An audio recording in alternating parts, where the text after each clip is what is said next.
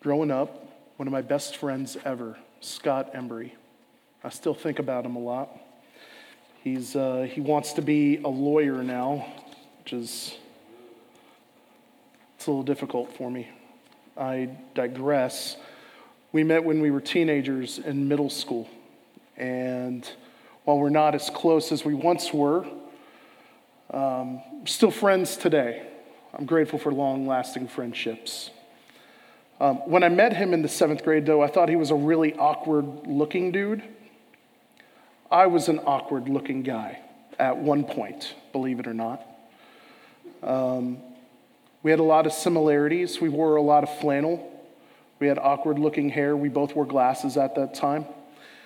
When we went to high school, matriculated into high school, our group of friends, they started to date, and Scott and I were not.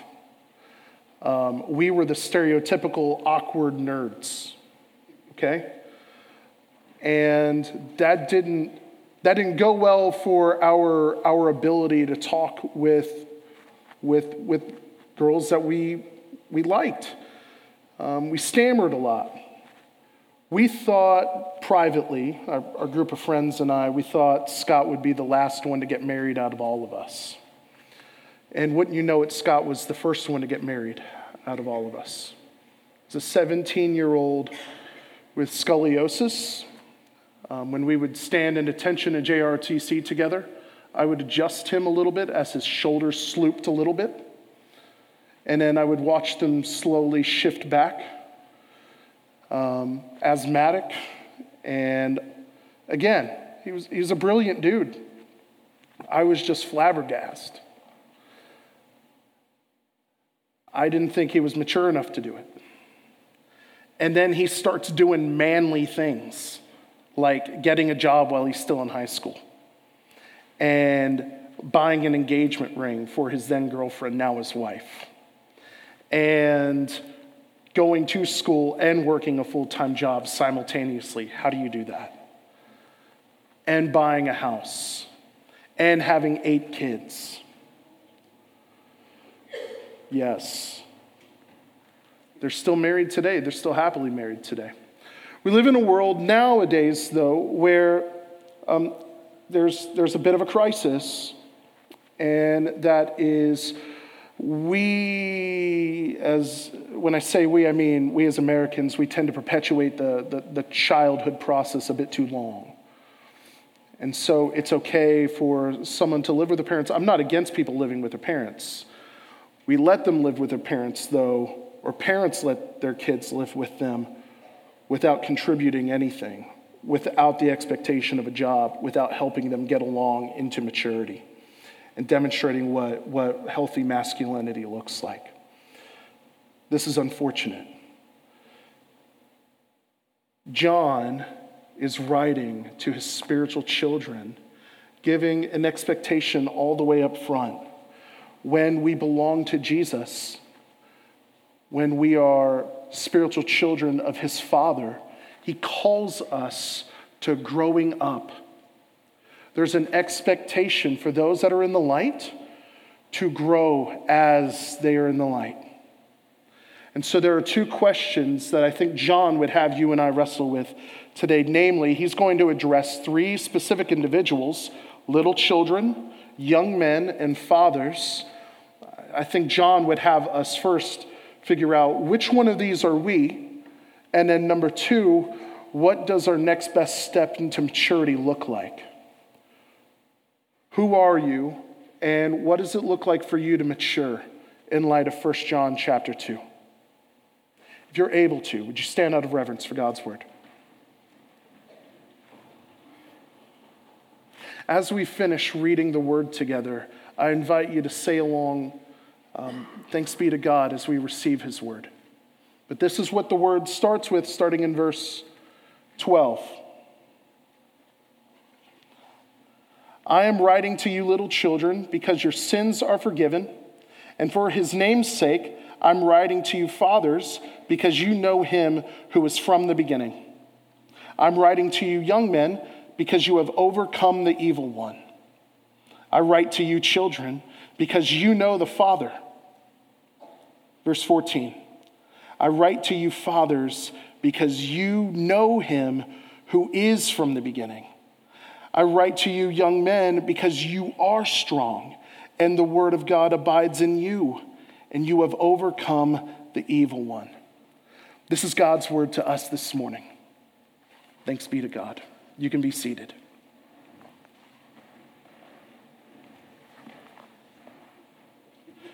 So if you're taking notes,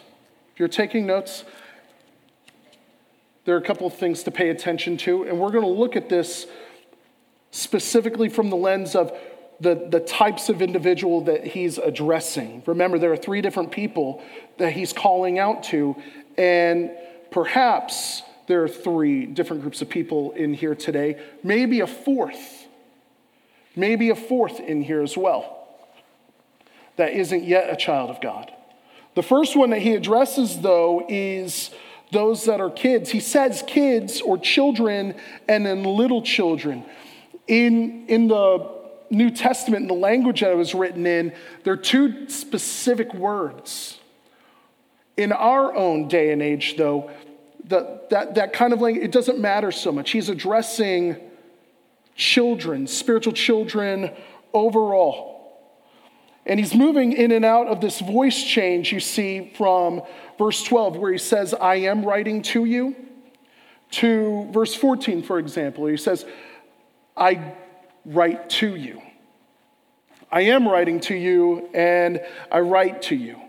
Does this matter a whole lot? What he's wanting to do is bring emphasis. That's the most basic reason behind this. You see how it might be structured a little bit in your Bible if you're looking at it? It doesn't seem like it's part of a paragraph. This seems to be a standalone piece because it's probably, I would agree, that this is the height. This is the big point of 1 John, or at least one of the big points. We've reached the crescendo. John has been writing, this is what life looks like. People are going to leave the faith because they've been swindled and sold a bill of goods that really isn't the faith. Jesus is the only one that saves. And those that are belonging to Christ will look like this. Not maybe, not possibly, this is what it looks like. This is the normal everyday experience for someone that belongs to Jesus. Starts with kids, though. It starts with children. He starts with, little children, I am writing these things to you because your sins are forgiven for his name's sake. And when you go down just a little bit further, I'm writing to you, little children, because you know the Father. Again, there's distinctions between different types of Christians, and he's drawing this to spiritual maturity. He's not saying that distinctions are based upon age. Rather, I would contend that some of us, some of you who have been in the faith for a really long time, John might still call little children. The picture that we should see is someone that's asking mom for milk, someone that's still wearing diapers, someone that still needs help being dressed, someone that doesn't know how to defend themselves from false doctrine and teaching, someone that is unable to reproduce spiritually.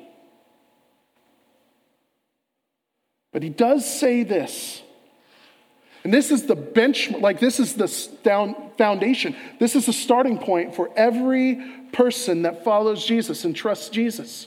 What is it? That your sins have been canceled, and you have the privilege of being known by God. Every Christian gets to experience this and know this and enjoy this. And so there's a real sense in which we don't move past this ever. Everything that we experience and how we mature from here on out is based upon Jesus canceling our sin debt. Do you remember the first time you cried out to Jesus, though, and you asked him to forgive you? Some of us who've grown up in a Christian home do not remember the day that we put our trust in Jesus. It might sound something like, well, I've always trusted Jesus. Well, maybe not. Well, you might not remember the exact day that you put your trust in Jesus. You don't remember a time that you haven't. That's what I think that you would be trying to say. But in your heart of hearts, you want to follow him. You want to know him. I remember the day that I did. It was a Tuesday night in August in 2001, and I just remembered all of the nonsense that I did to my grandma and my sister and my mom, and I was broken about it.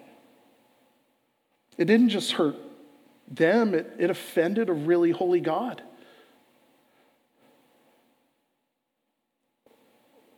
I asked Jesus to forgive me based upon what he'd done. The best way I knew how, as a 15-year-old boy, I asked Jesus to forgive me. And there hasn't been peace like that. Like, I experience peace now because of that. Because I know that Jesus has forgiven me. This is what enables us to know the Father. He's using relational language here, little children. I'm writing to you, little children, because your sins are forgiven for his name's sake. Go back down to the end of verse 13. I write to you, children, because you know the Father. In the Bible, Old Testament and New, the Bible refers to sin in many different ways. It's criminal. It's seen as it's treason against God. Here it's seen in relational terms. Sin is when trust dies between a particular party and someone else. Namely, when we choose to go a different way than God's way, we're saying to him, I do not believe that your way is best. I do not believe that life is found in you. And so sin doesn't merely injure, it kills trust, it kills the relationship. That's why he's using family-oriented language here throughout the text. Sin kills, but what is it that we need? Les Miserables. You remember Jean Valjean? Jean Valjean was given a tremendous amount of generosity from the bishop, no? And what does he do with the bishop's generosity? He steals from him. The police capture him, and instead of the bishop throwing the book at him and bringing incredible justice, locking him away forever, what does the bishop do? He gives him silver candlesticks too.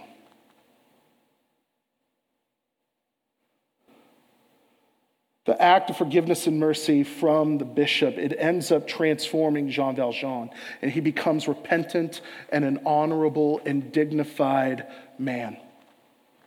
Why do I bring up the question of, do you remember the first time that you trusted Jesus? Do you remember the first time that you asked him to forgive you for what you've done? The reason why is because we are always in a state of, even while we grow, learning how to repent and confess again. I'd submit to you, though, that this is hard to do without the gospel moving us. Tim, that sounds like an emotional response. Are you trying to curry an emotional response from me? Jonathan Edwards, in his book, Religious Affection, says that anyone can cry for any old good reason. That's true. You can cry at a funeral. You can cry at a rock concert. You can cry because you found a rock in your pocket. There are all sorts of reasons why people can feel bad. Only the Spirit of God is able to bring contrition and remorse and actual healthy repentance in the life of someone.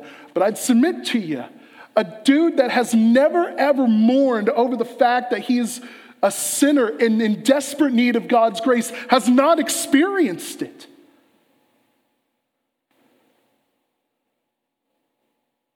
This isn't just being sad for any number of things.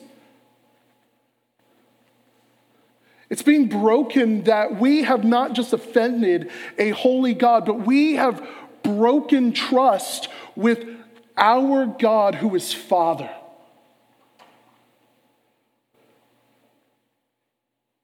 All sorts of biblical language that we can use, that we can be undone. There's mourning and fasting that moves us to confession. None of this excludes a thorough, full-bodied response.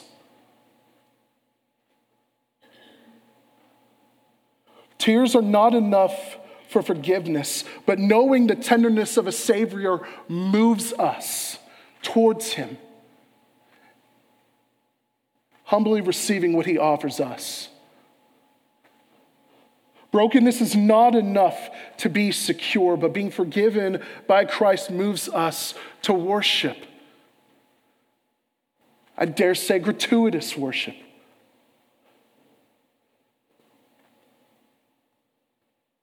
It's because we have been forgiven for his name's sake.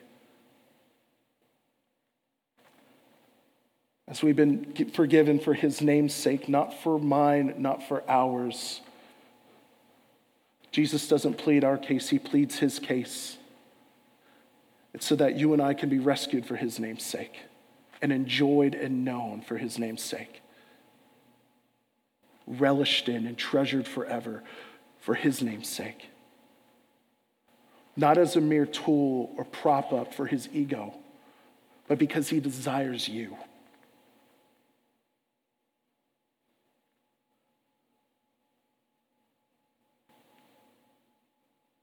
We're forgiven for his name's sake, which leans into the second point. Spiritual strength is necessary for longevity. Spiritual strength is different than emotional strength and physical prowess and psychological vigor. It's different. This is what's ultimately necessary for going the long haul and following Christ. This is how we grow. And this is the heart posture of someone that says, I haven't just been forgiven, but I've been forgiven for his name's sake.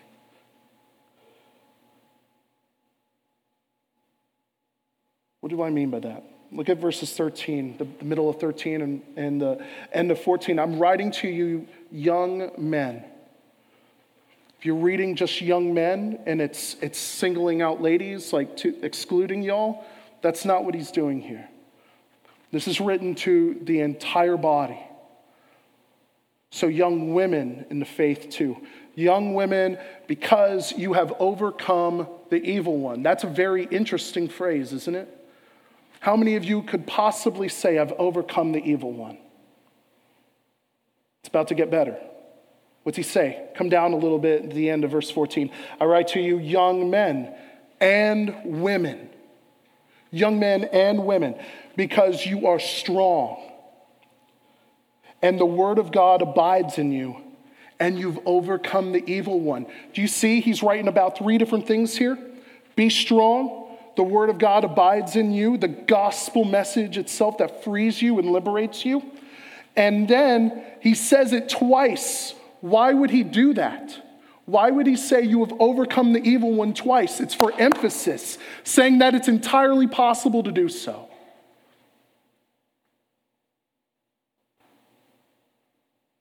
How many of you can say with John, I'm like one of these young men and women who he was writing to, I have overcome the evil one? They're displaying maturity in the faith. In fact, evidence of forgiveness of past sin includes being delivered from the power of sin. Another way to say that is that all living things grow. Do you know of any living thing that doesn't grow? I know of one, and they're like single-celled organisms that don't really do anything but just like spin around in like petri dishes. That's really it. My coffee orders are more complicated than those single-celled organisms, okay? You and I are more complicated than that. Spiritually complicated than that. Body, soul, mind, heart. There's a lot of pieces that go into what it means to be a whole functioning person. But John is saying all living things grow. What does it look like for Emery, a 6-year-old boy, to grow? He learns how to color in the lines, maybe a little bit. He learns how to wrestle.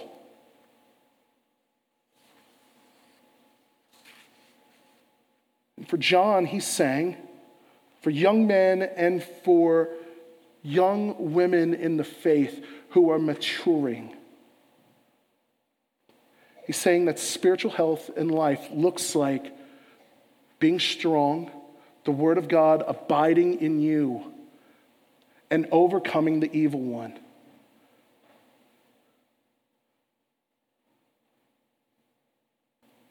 Let's deal with that one first. How about that?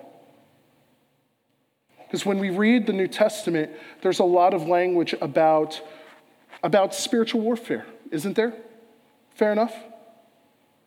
We see Jesus in the desert. He's being tempted by the evil one. And what happens then? He's tempted in all sorts of ways. What is Jesus' response every single time the evil one comes to him?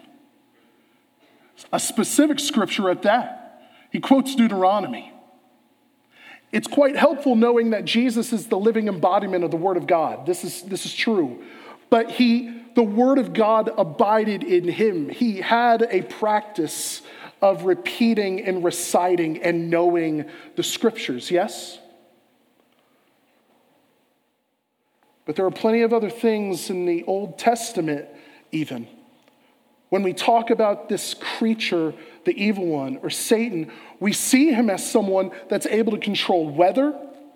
Look, y'all are very excited about 80-degree weather that's happening next week. Tornadoes could come from that, just warning you. He's able to inflict disease and pain upon people too. You can write it down. Read Job 1. Read Job 2.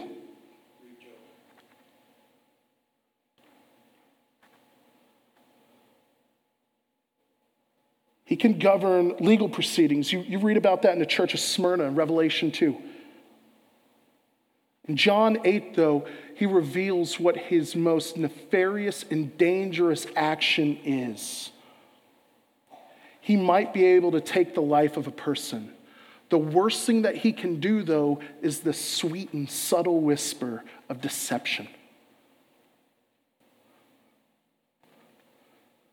And so spiritual warfare looks like when you and I do war with our flesh, it looks like being on the offensive and defensive.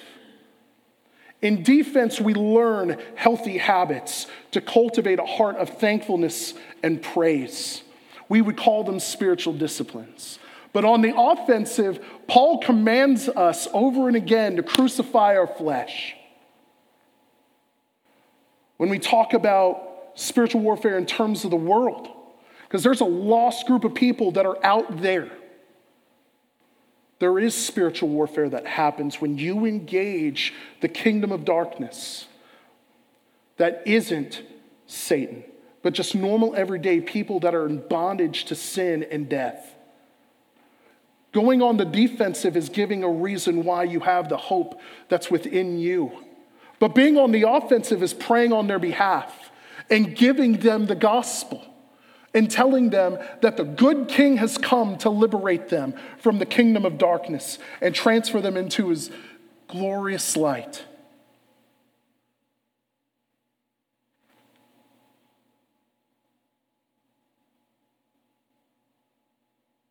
We don't do much offense with the evil one. There really isn't need to go on the offense against him, though. Granted, the posture that we should have in light of 1 Peter, who this lion prowls around looking for someone to devour. We don't need to go hunting for him. Instead, Peter would tell us to resist. Resistance isn't passive, though. This isn't a declaration of war on Satan in terms of let's find him under every rock and look behind every corner. His influence isn't limitless, friends. But there are times when you are going to be tempted, supernaturally even, and you need to be aware of what John calls you to. And the word that he uses, maybe we don't like the language of overcome. Maybe that feels very weird and foreign to us. That's not a passive word, though. Like Jesus, we can do patient recitation of the word and dealing when Satan comes at us wanting our blood and our life. Or Ephesians 6, we demonstrate victory through Jesus' divine strength in the entirety of the armor of God being suit upon us, the shield of faith, the breastplate of righteousness, and namely the one and only offensive weapon that we need, God's word.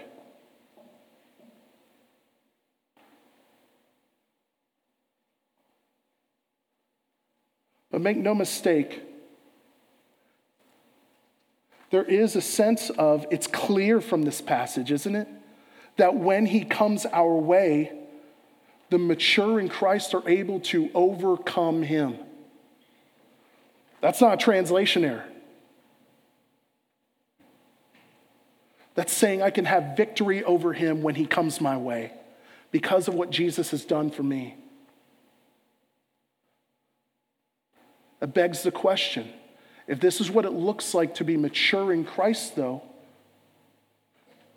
have you overcome? Are you learning to have mastery? Let's rephrase that. Is the word gradually having mastery over you? Is the word gradually teaching you what it looks like to follow Jesus even through the hard stuff? This is why the word abiding in us is such a demonstration of maturity. The word doesn't just lead us to forgiveness. It also leads us to life and victory. What's a craftsman without his bench? What's a mechanic without tools to be able to fix stuff? What is a Christian that has no understanding or knowledge of God's word?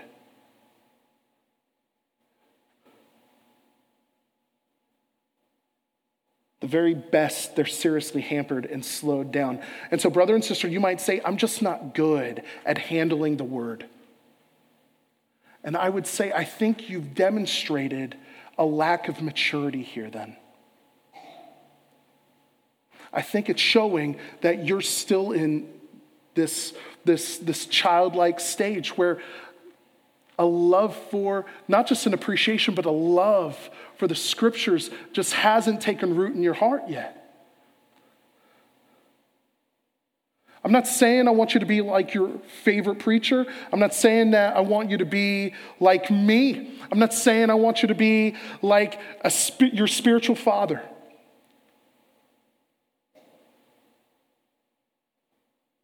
I'm saying that maturity comes through the word. Strength comes from knowing the word. Being able to overcome the evil one comes from knowing the word. I desperately want you to be mastered by the word.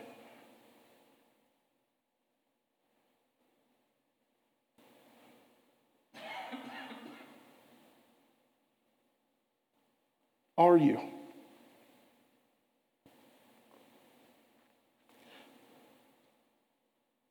Does it know you like the back of your hand? Does it inspect every thought of your heart and mind? Does it know what you meditate upon at night? Do you hear the Spirit through the word calling you to further obedience and further joy in knowing Jesus?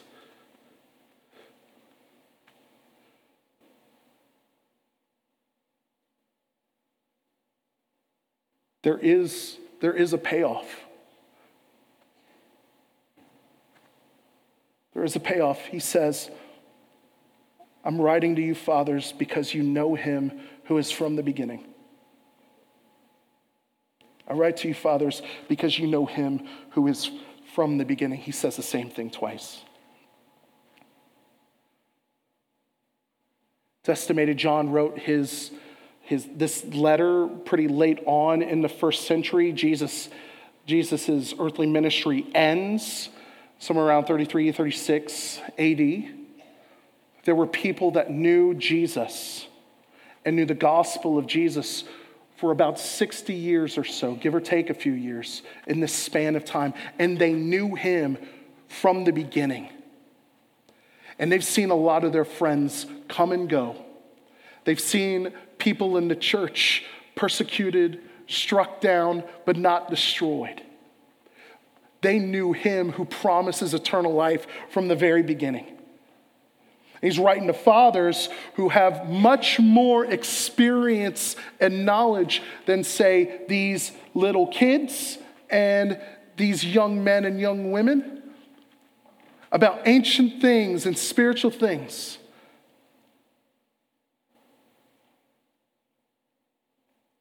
He's calling the fathers. It's implied in the language. It's why he uses language like fathers, who are mature enough to be training others in Christian living.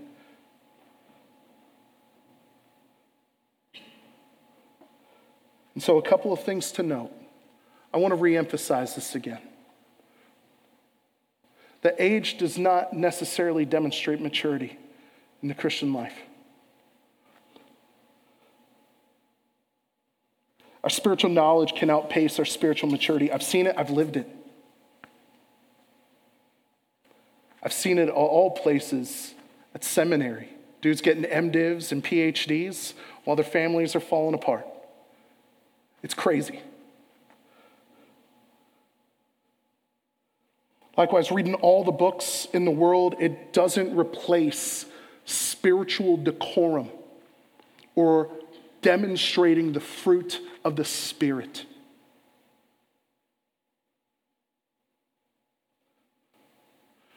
Knowing how the Holy Spirit works in conjunction with the Father and the Son in calling us and saving us does not replace gentleness and patience in how we deal with one another.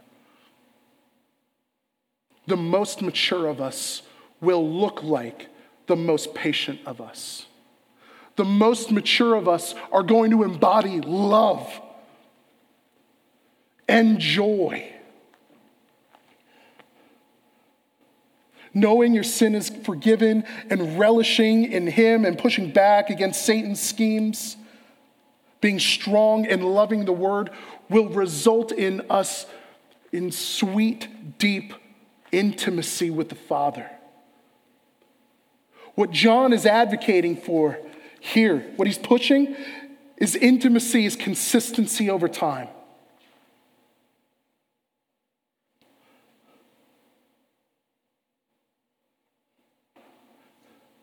John wants this fruit. John wants this life to be in, especially those of us who are supposed to be older in the faith.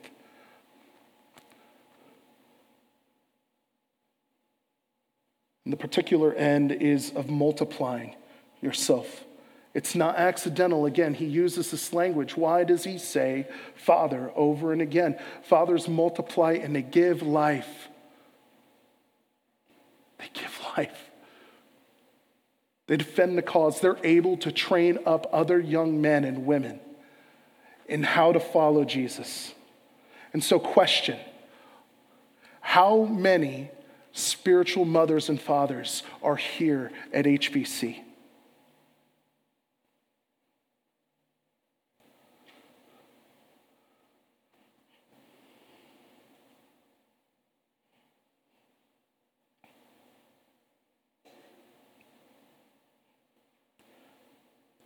Write down a number.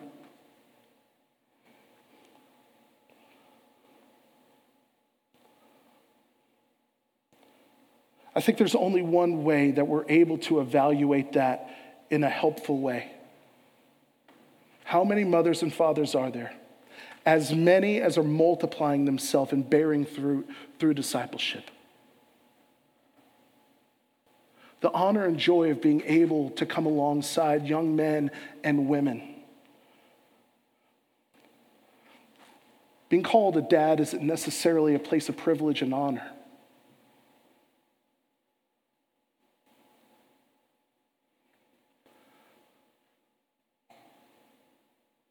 There's joy at the end of the responsibility, though.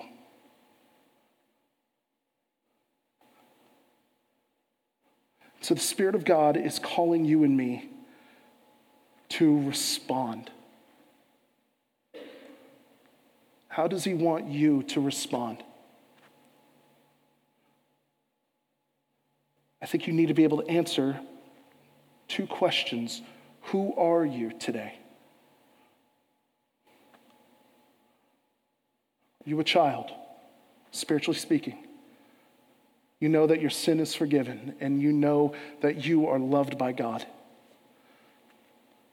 What would your next step look like?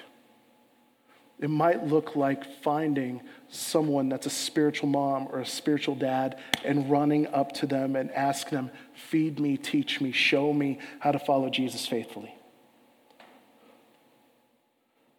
It might look like getting into the Word all the more in regular, healthy rhythms.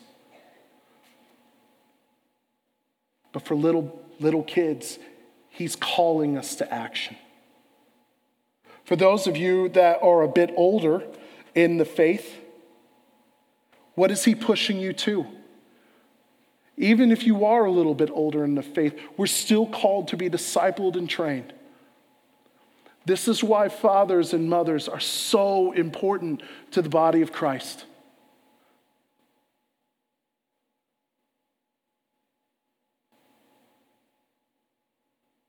Young men and young women, gain a little more strength, get a little more time, be a little more consistent, and maybe you too can start bringing people along on your discipleship journey as you follow Jesus.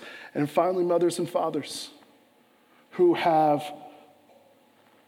not all the time in the world. I'd plead with you. I'd beg you. There are young men and women and people young in the faith that need you. If you've been in the faith for a long time and you don't know who to connect with, I actually have a list of people to direct you to. You can talk to Drew right after service. He doesn't know that I was doing this. Surprise, Drew. He knows of young men and women that need you.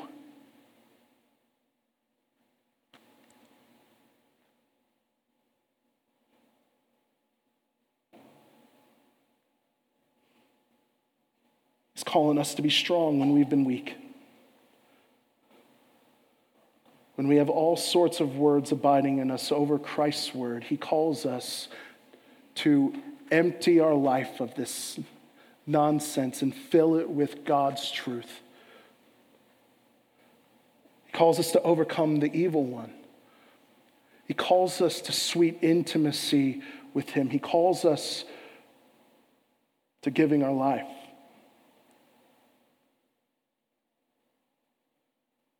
How will you respond? We do altar calls for people that don't follow Jesus. Why don't we do altar calls for Christians?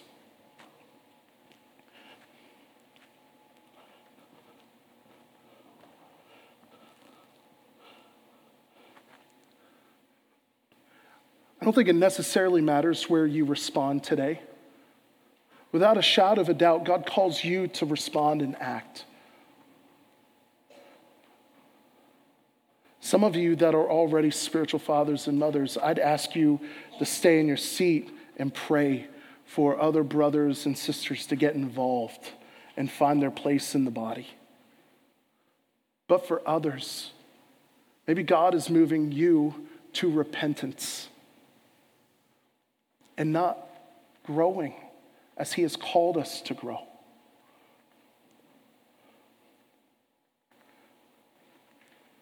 Maybe I haven't prioritized his word.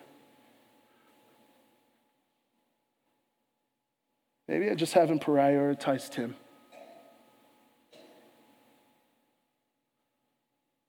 We're going to sing a song of response. There's nothing magical about coming up front and praying. But maybe some of you need to. If you want someone to pray with, I'm going to be right up here too.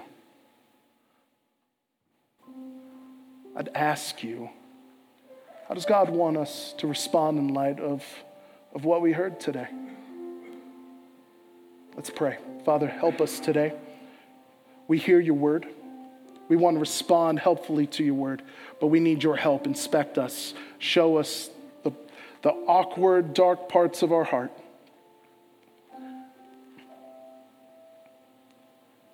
Father, I remember being a babe in Jesus, and there's sweet joy that comes from knowing that your sin is forgiven. But you don't call us to stay there. It's a work of the Spirit, that's true. You call us to obedience, though, and as we obey, you give life and strength. And so I pray for brothers and sisters in here that might have known you for a really long time, but have not yet grown spiritually. I pray that you would call them out to be strong, to overcome the evil one, and that the word may abide in them richly. For brothers and sisters here who are strong, I pray that you would keep them faithful until the very end. I pray that they would have fruitful lives that come out of healthy habits and meeting and depending upon you so that they can be spiritual mothers and fathers.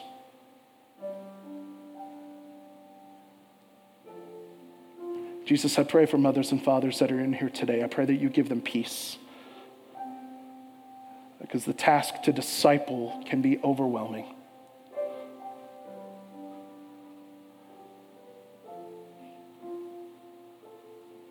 Father, I pray that you give them clarity and vision. Show them who to go to. I pray that you bring them by the droves so that little kids in the faith and young men and women in the faith can grow healthily. Father, help us respond as we need to. We pray in Christ's name. Amen.